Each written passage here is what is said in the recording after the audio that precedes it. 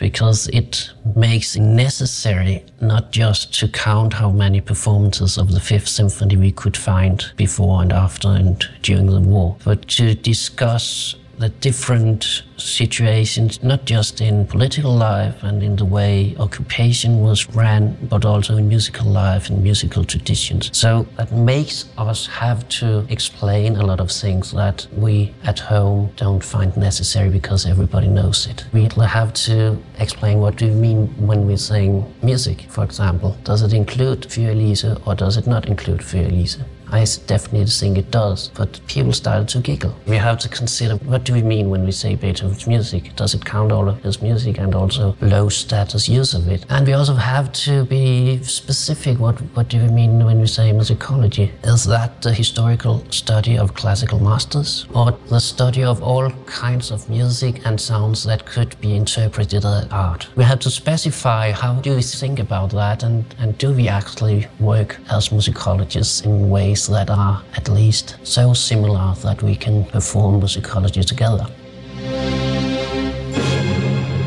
This is Claiming Beethoven. We portrait a group of international musicologists and historians examining aspects of propaganda, collaboration, resistance, persecution and exile to learn about the distortion of historiography and the relevance for our own present times.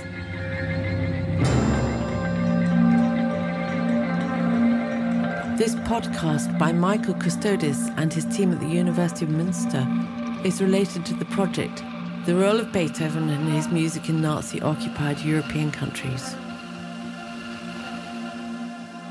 It's my pleasure, Michael, to welcome you here for the podcast Claiming Beethoven. This time I'm talking to Michael Fjeldsøe, the professor for historical musicology at the University of Copenhagen. Very welcome. Thank you. We recently met at a conference in Bonn where we tried to learn from each other the different perspectives within our project of the role of Beethoven and his music in Nazi-occupied European countries. And now we're meeting again at a conference in Berlin. And why do we talk to Michael Fjeldsøe? Because he's an expert on Danish music history with a lot of different topics. And one of his main perspectives is research to learn and to discuss the impact of music on society, and especially what brings us more to our topic, the music life in Denmark during the German occupation. So it's very nice that we can talk and get into the details of your project. First, I would like for all our listeners to get an idea how the circumstances in Denmark after April 1940 were, especially also concerning music. Maybe you would like to summarize first a little bit the situation. What was the music like, the music life also like in Denmark after April 1940? Yeah, I think it's very important to get the picture of the way Denmark was occupied and how occupation worked. And I also think it's a very crucial topic in our project because occupation is not just occupation. The Danish occupation was a quiet and peaceful one in the beginning.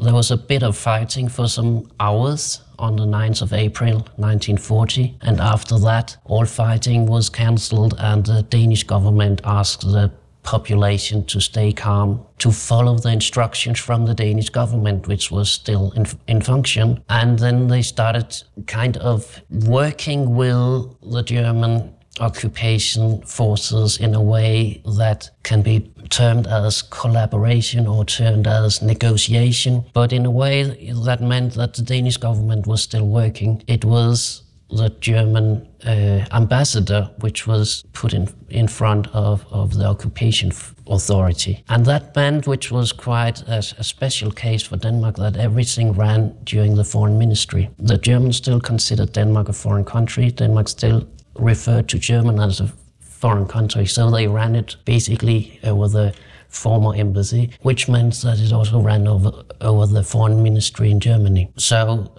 that was the way it kind of worked. The Germans didn't directly control Danish society, but they asked the Danish government to do things in a certain way, and then they negotiated, and then they did some things in almost that way. And it went on in that way for 3 years. And in August 43, there was riots in the streets. There was a bit of fighting and shooting in Copenhagen also, and in other Danish towns. And then there was a kind of military rule for 6-8 weeks or something like that. But the government couldn't stay. But the head of the government departments, they stayed in function. So we had like a non-functioning government, but still the basic system ran in the same way. And there were more resistance since the middle of the war, those resistance movement in Denmark, and they kind of was a parallel and alternative instance that people listened to, and they had all kinds of way to communicate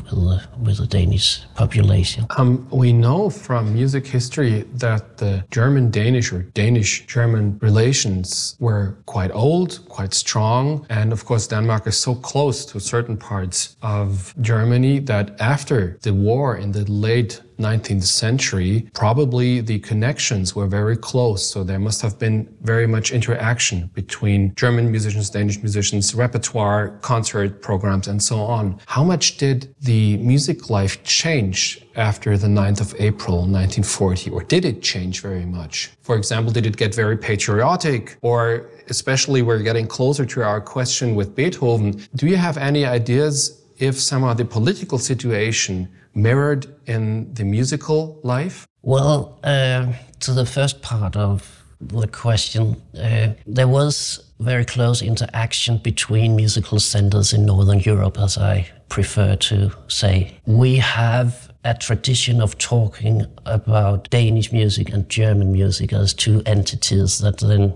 could not have interaction. But talking about musical life in Northern Europe, that is not an accurate model of what really happened. Until recently, until 1871, there was a lot of Germanies, and they worked in different ways, and they each had a musical center, and the Scandinavian countries had similar musical centers. And what was very important was that Leipzig became a model for how to institutionalize musical life. And we had a very famous composer from Denmark, Niels Wilhelm Gade, who was very well known in Germany, very much played in Germany. He studied in Leipzig. He became the successor of Mendelssohn in Leipzig, conducted the Gewandhaus, and he was also working at the conservatory there. And then he went back to Copenhagen and copied that model. So the way musical life was structured in Copenhagen was the same way as it was structured in Leipzig. And the repertoires, the way you taught music history and music theory as part of a musician,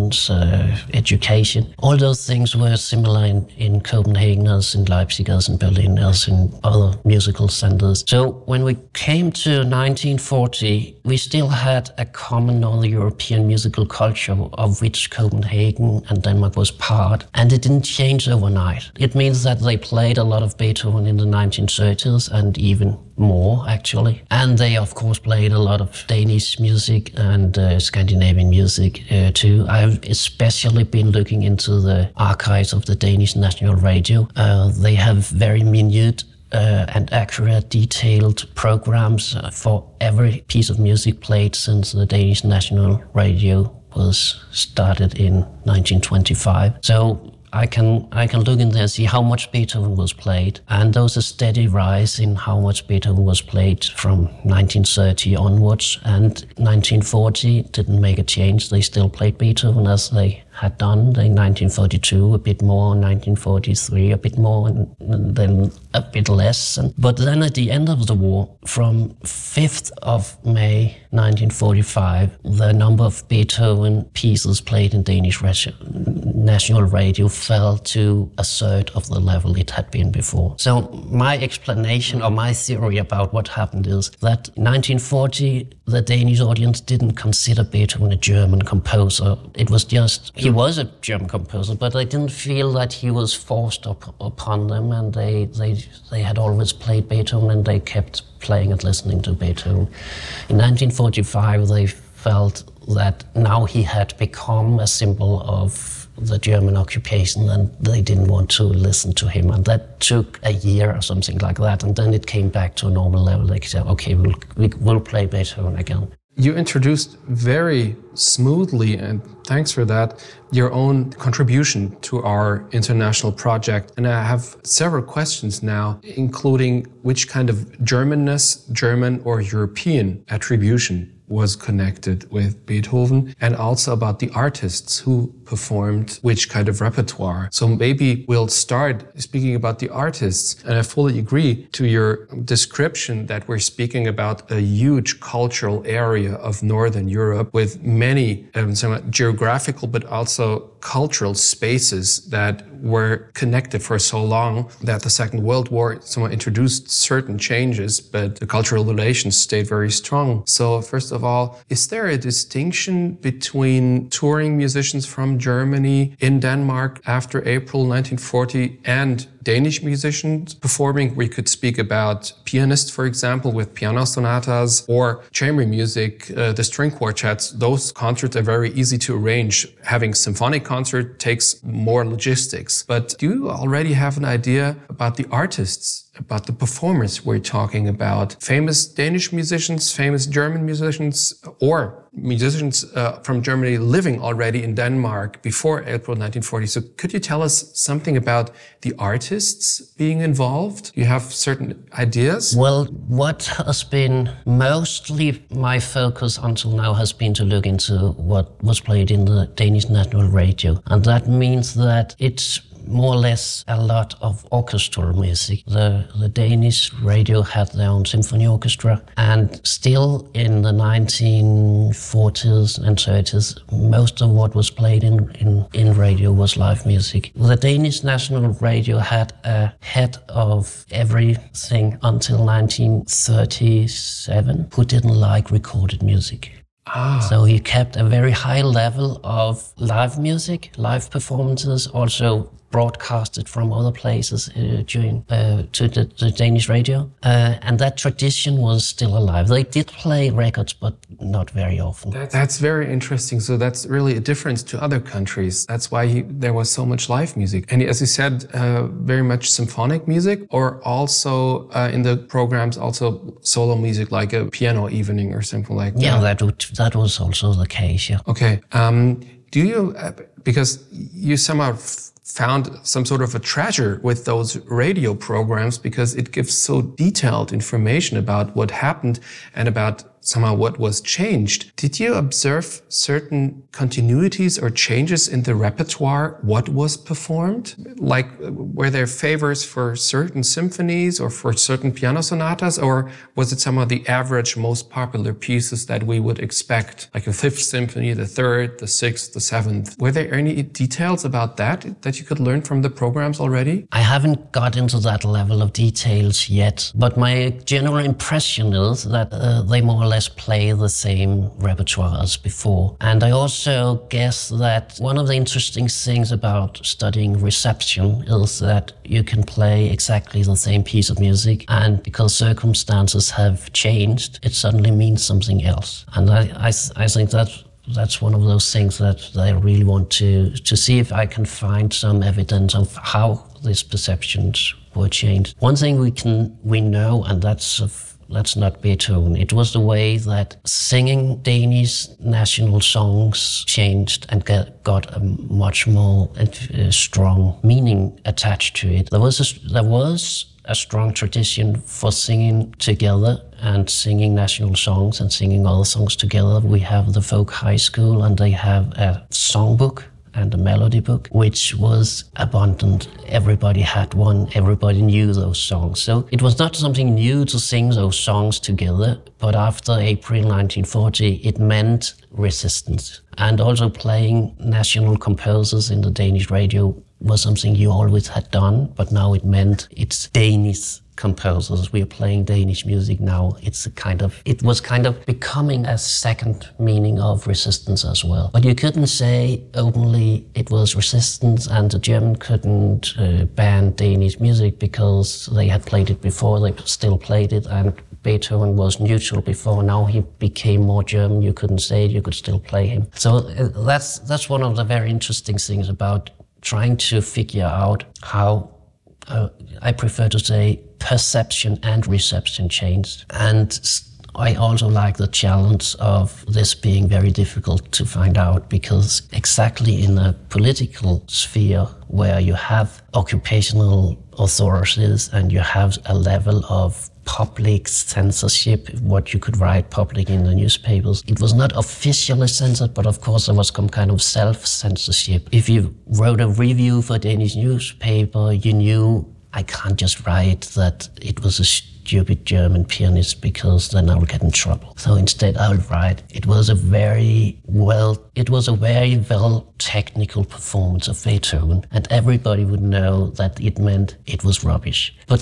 that kind of small signals, and the Danish self-perception was, when you read common history of the Second World War, it was that you could always get away with it because the Germans didn't understand the nuances. I'm not sure that they didn't, but they choose not to make a conflict when they could keep things calm, because that was the main purpose of the occupation policy. That was keep it calm, keep Denmark a place where you don't have to send additional troops, of as long as it runs.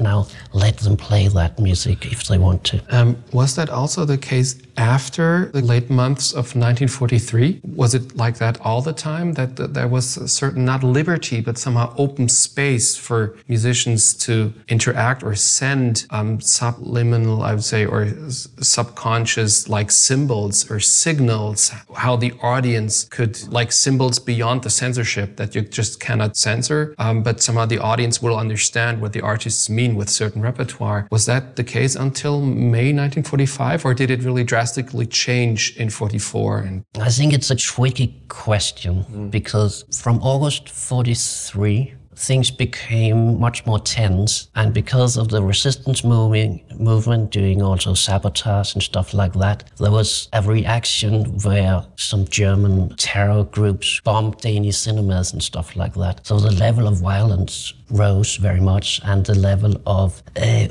some things were banned, and you couldn't play late night shows anymore because there was a curfew. But it was more in the sphere of light music and popular music and revues, where you could perform ditties that had a hidden meaning, and then they censored those kind of things. But they didn't really censor the repertoire of classical music. They more or less tried to promote certain things, and they tried to get people that were open-minded to German culture to give speeches in the radio programs that could be about music or could be about German culture or stuff like that. But in the sphere of classical music, there were very few bands. I know that you're somehow still in the phase of research about finding material, so maybe this question is too early to raise, but how much do you already know about the perception of the audience, if the perception of Beethoven as a German or European composer changed very much?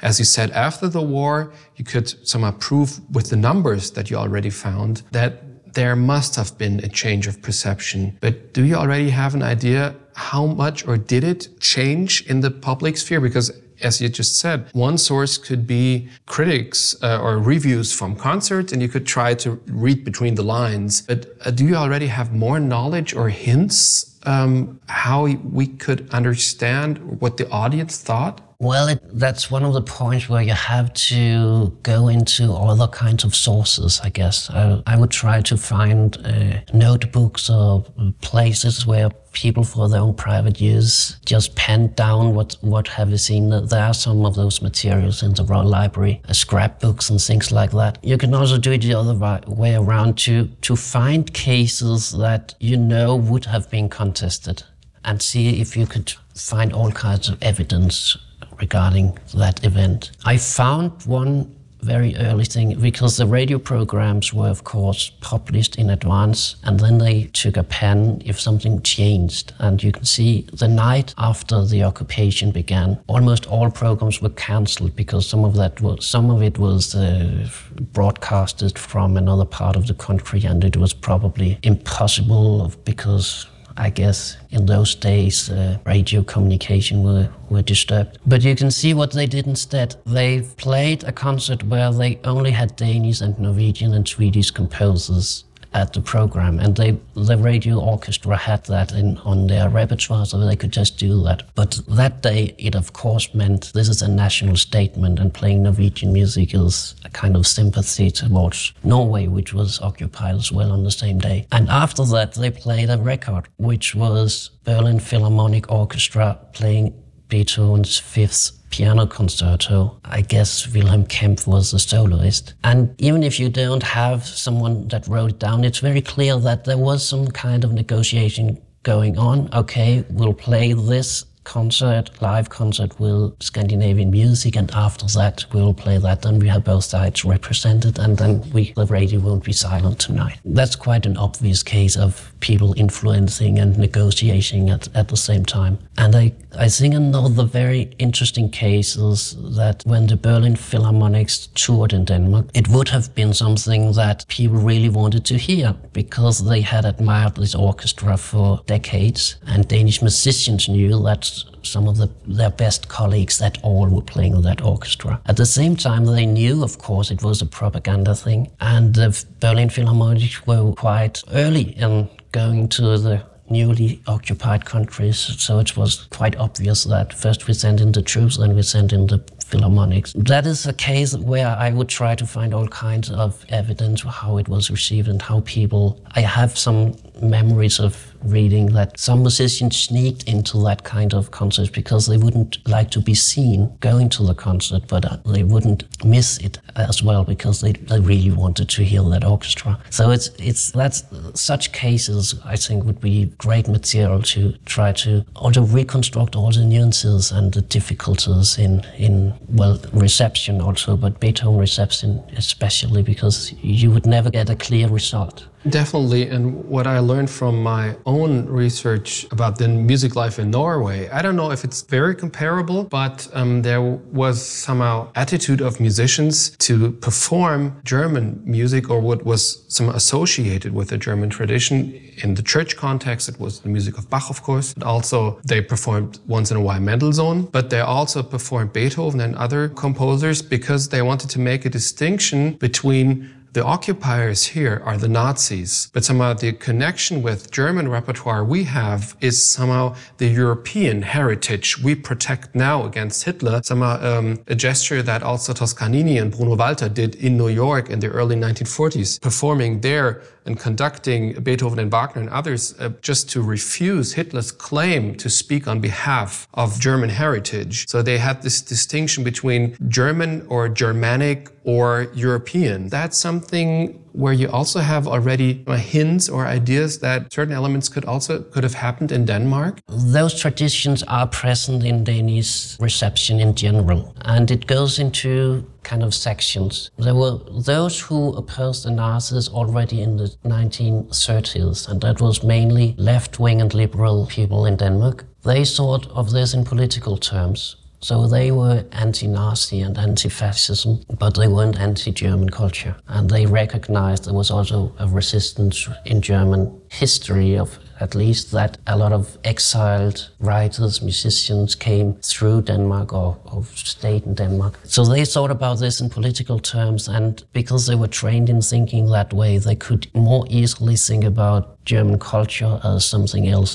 as German. Those who just lived in Denmark and suddenly were occupied were thought about it more in national terms. They would more easily identify Nazis with everything German. So those ways of receiving things were present in Danish musical life. What you also presented at our workshop in September was the very interesting observation that, in difference to other countries where mostly either the Ministry of Propaganda from Goebbels was involved or the Wehrmacht with Truppenbetreuung, that here in the case of Denmark, the foreign ministry must have been very important, as you already mentioned, with the embassy. Which kind of sources or material do you expect? Because the approach of the foreign ministry concerning also culture culture can be different than the rivaling ministry from Goebbels. So do you already have information or an idea how this could have taken place and with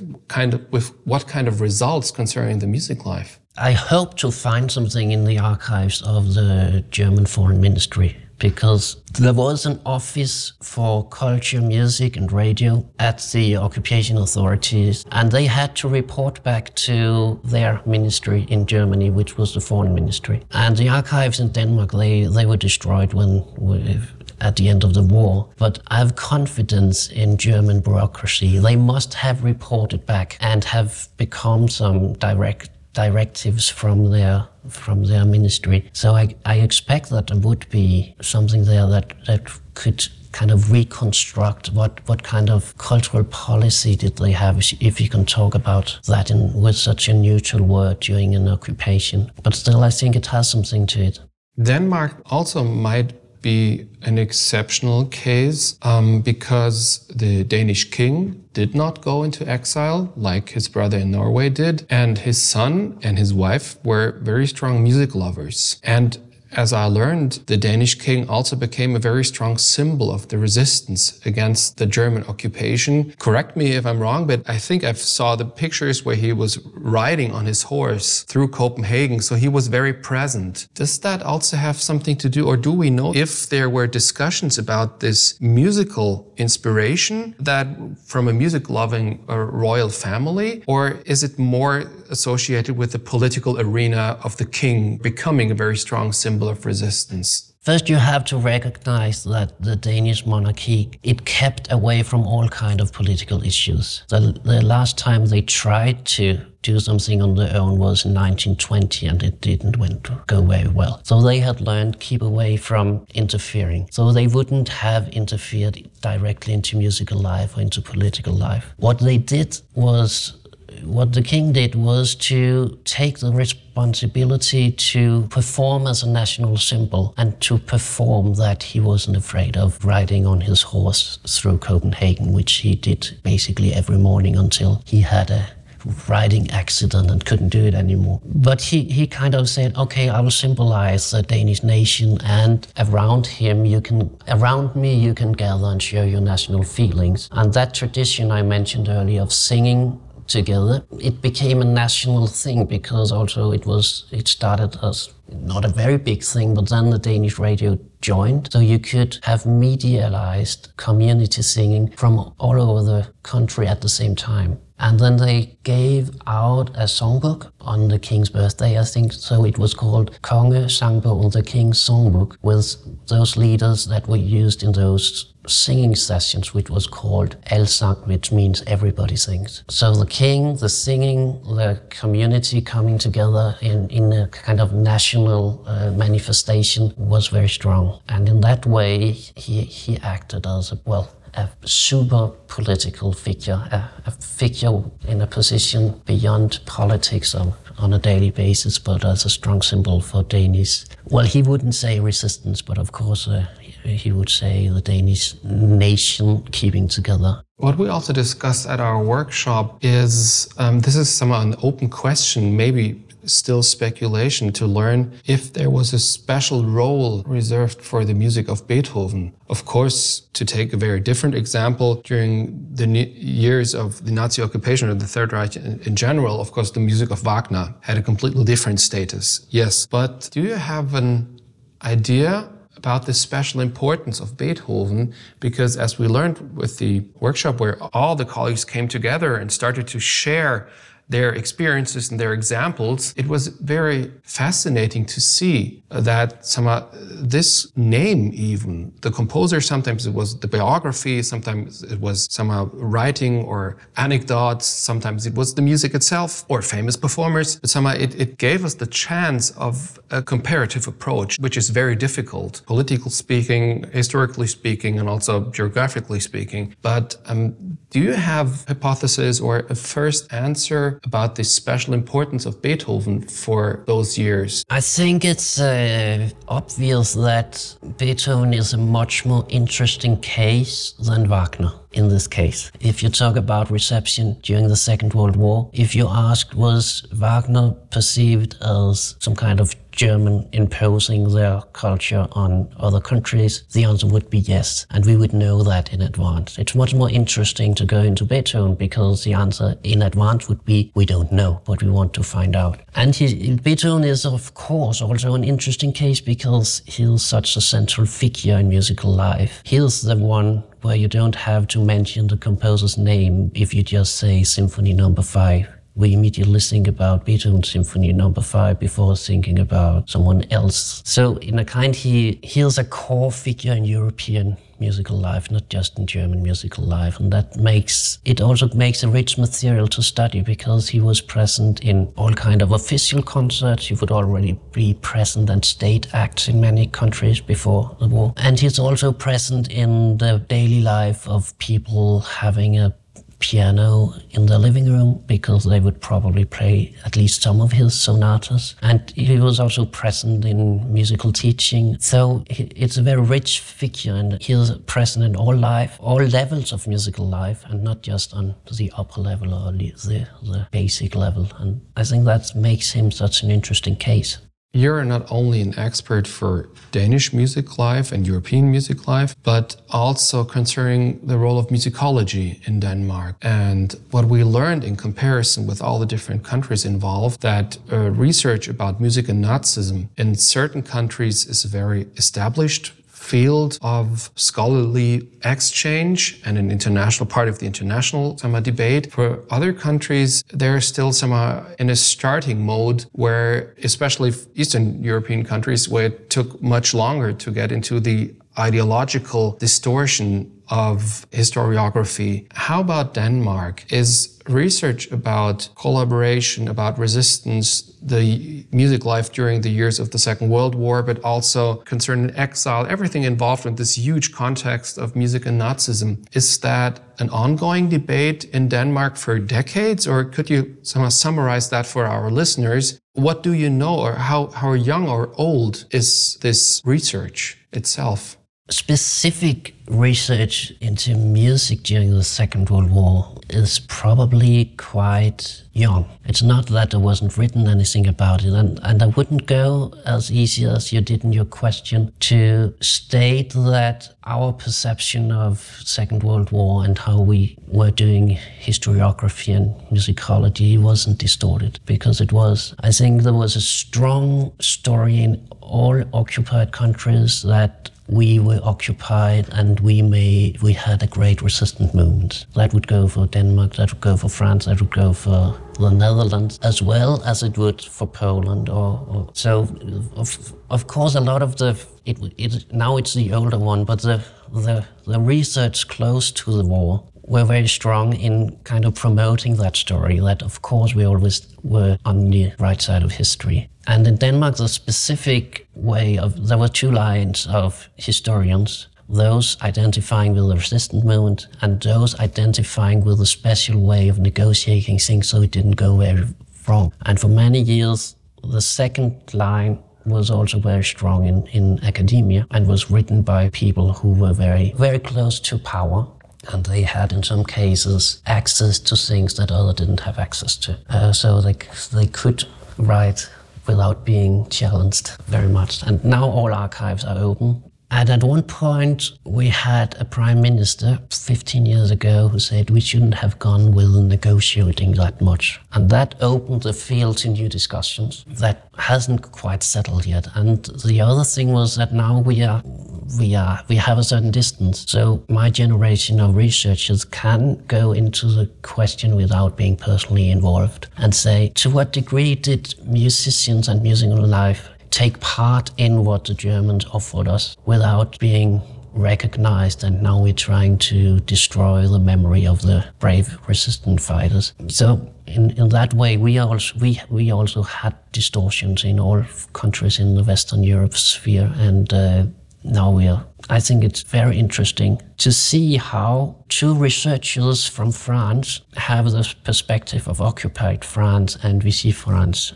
to compare, and also the way that three Polish researchers came from each region of Poland, which had each way of being occupied and had different cultural, also historical backgrounds. It's a different perspective if you see the world from Krakow as if you see it from Warsaw.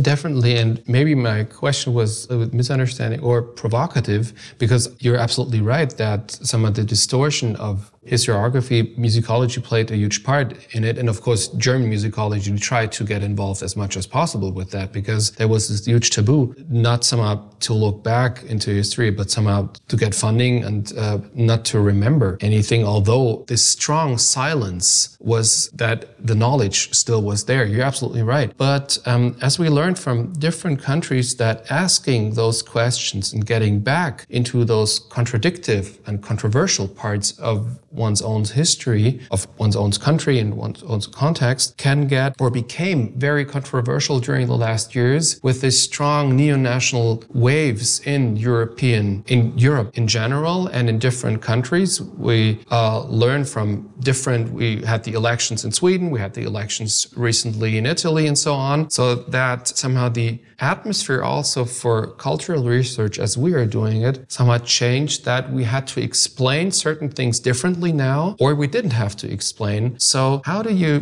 consider or perceive yourself the present situation for this kind of research in the European context, as you are such a strong part yourself in those debates? My perspective is to see my line of work in a kind of post-national tradition. When I said earlier that I actually consider Northern European musical culture to be a common field, that is also a way of not interpreting everything in national terms. And I think basically that was the way musicology worked, because the science of musicology was born at exactly the same time as the modern idea of nation states. So musicology formed itself being the science that had to provide each country with its own music history and had to sort out what part was German history, what part was Danish history, what part was Sweden. And so I tried to look at it in another way, and in that way I'm contributing to working against neo-nationalist waves, and sometimes they are actually providing funding that we wouldn't have had otherwise. In the early 2000s there was a new national confidence in Danish life that meant that the state funded great Gesamtausgaben. Edition of all of Carl Nielsen's music was funded from the Ministry of Culture. That wouldn't have been possible 10 years earlier or 10 years later. And sometimes it gets, sometimes you don't get any funding out of a new national way, but sometimes they actually think that the culture of this country is so important that we actually have to invest in it. So I'm not saying that it's not good for something. You also contributed, or still do, in the debates we have for our project, very constructive critique about methods, about research questions, how such a challenge of trying to get a comparative approach with so many differences we have during the years of the Nazi-occupied European countries, that somehow it helped very much to get back to basic questions. At the same time, I guess you have somehow, as you mentioned with certain examples, also expectations for this project, for your own work, and for somehow the collaboration between different parts or different colleagues. So what do you expect to learn during the next years? Are there already certain, let's say, curiosities you follow, or is it more like an open field and we'll see where we'll get? I think the complexity of the question is a challenge, but in a positive sense, because it makes it necessary not just to count how many performances of the Fifth Symphony we could find before and after and during the war, but to discuss the different situations, not just in political life and in the way occupation was ran, but also in musical life and musical traditions. So that makes us have to explain a lot of things that we at home don't find necessary because everybody knows it. And I find that was from our conference in Bonn, something I took with me, that we actually have to explain what do we mean when we sing music, for example. Does it include Fjeldsøe or does it not include Fjeldsøe? I definitely think it does, but people started to giggle. You don't really seriously mean that we have to write down if they play that piece instead of that piece. And that was one thing. Okay, we have to consider what do we mean when we say Beethoven's music? Does it count all of his music and also low status use of it? And we also have to be specific. What do we mean when we say musicology? Is that the historical study of classical masters? That tradition is still alive? Or does it, as we perform it in Copenhagen, mean the study of all kinds of music and sounds that could be interpreted as art? That's the way we phrase it right now. So I have been used to working closely together with people from ethnomusicology and people working with popular music, and sometimes we teach classes together, and our sound studies professors teach methods of musicology and aesthetics together with me sometimes. And that kind of integrated and broad definition of what is musicology also means. What are we here for? How can we stop reproducing hierarchies of value, which of course is there when you talk about aesthetic value, but that is not the same as the quality or the status that musicology has. When it's not better to work on Beethoven than to work on popular music. But we have to specify how do we think about that, and do we actually work as musicologists in ways that are at least so similar that we can perform musicology together. You're absolutely right, and somehow that also made me think about what kind of homeworks do I have to do that I didn't expect. For what can we take for granted, or what could be taken as a general term, and all of a sudden I learned that certain things aren't as easy as we use the terminology, the vocabulary for that. So that was very revealing, and I'm really curious how this all would develop and what we'll not only learn about getting back into the 1940s and to see concerning music what happened there, but also what this will tell us about our own present times, because with the war in the Ukraine and the ideological claim of cultural heritage, which became such a strong present topic, also the question came up again, how about history in general, and what kind of history is that? Because this is somehow, somewhere between distortion or at least it's somehow a separation of different aspects one prefers against the others. So that was very, very revealing, and I'm just curious how this will develop during the next years. Yeah, you're absolutely right. And I also think the nation building is not just something that happened in the 19th century. It also happened in the 20th century, and it's still happening. But we might have to add the concept of nation destruction as well, because there are actually things going on that try to destroy other nations and their perception of history and their perception of actually existing. So I think that's a very topical question. It's actual right now, and we are reminded of it every day. My plane was delayed yesterday going to Berlin because there was military activities over the Baltic Sea. So it's a very open question where we're going right now. But I think you're right that we should consider that also in our work as musicologists. How do we contribute to that or another discussion? That was a very interesting conversation. Thank you very much for your time, for your openness. I was talking to Michael Fjeldsøe from the musicology department in Copenhagen. Thank you very much. And if you're looking for further information about him and his work, please visit the website at the University of Copenhagen. If you want to learn more about our own project, visit musicandresistance.net. And finally, Michael, thanks so much. It was really, really nice talking to you. Thank you. It was a pleasure. This podcast was presented by Michael Custodes and his team. Francesco Bruno took care of editing, sound design, and production.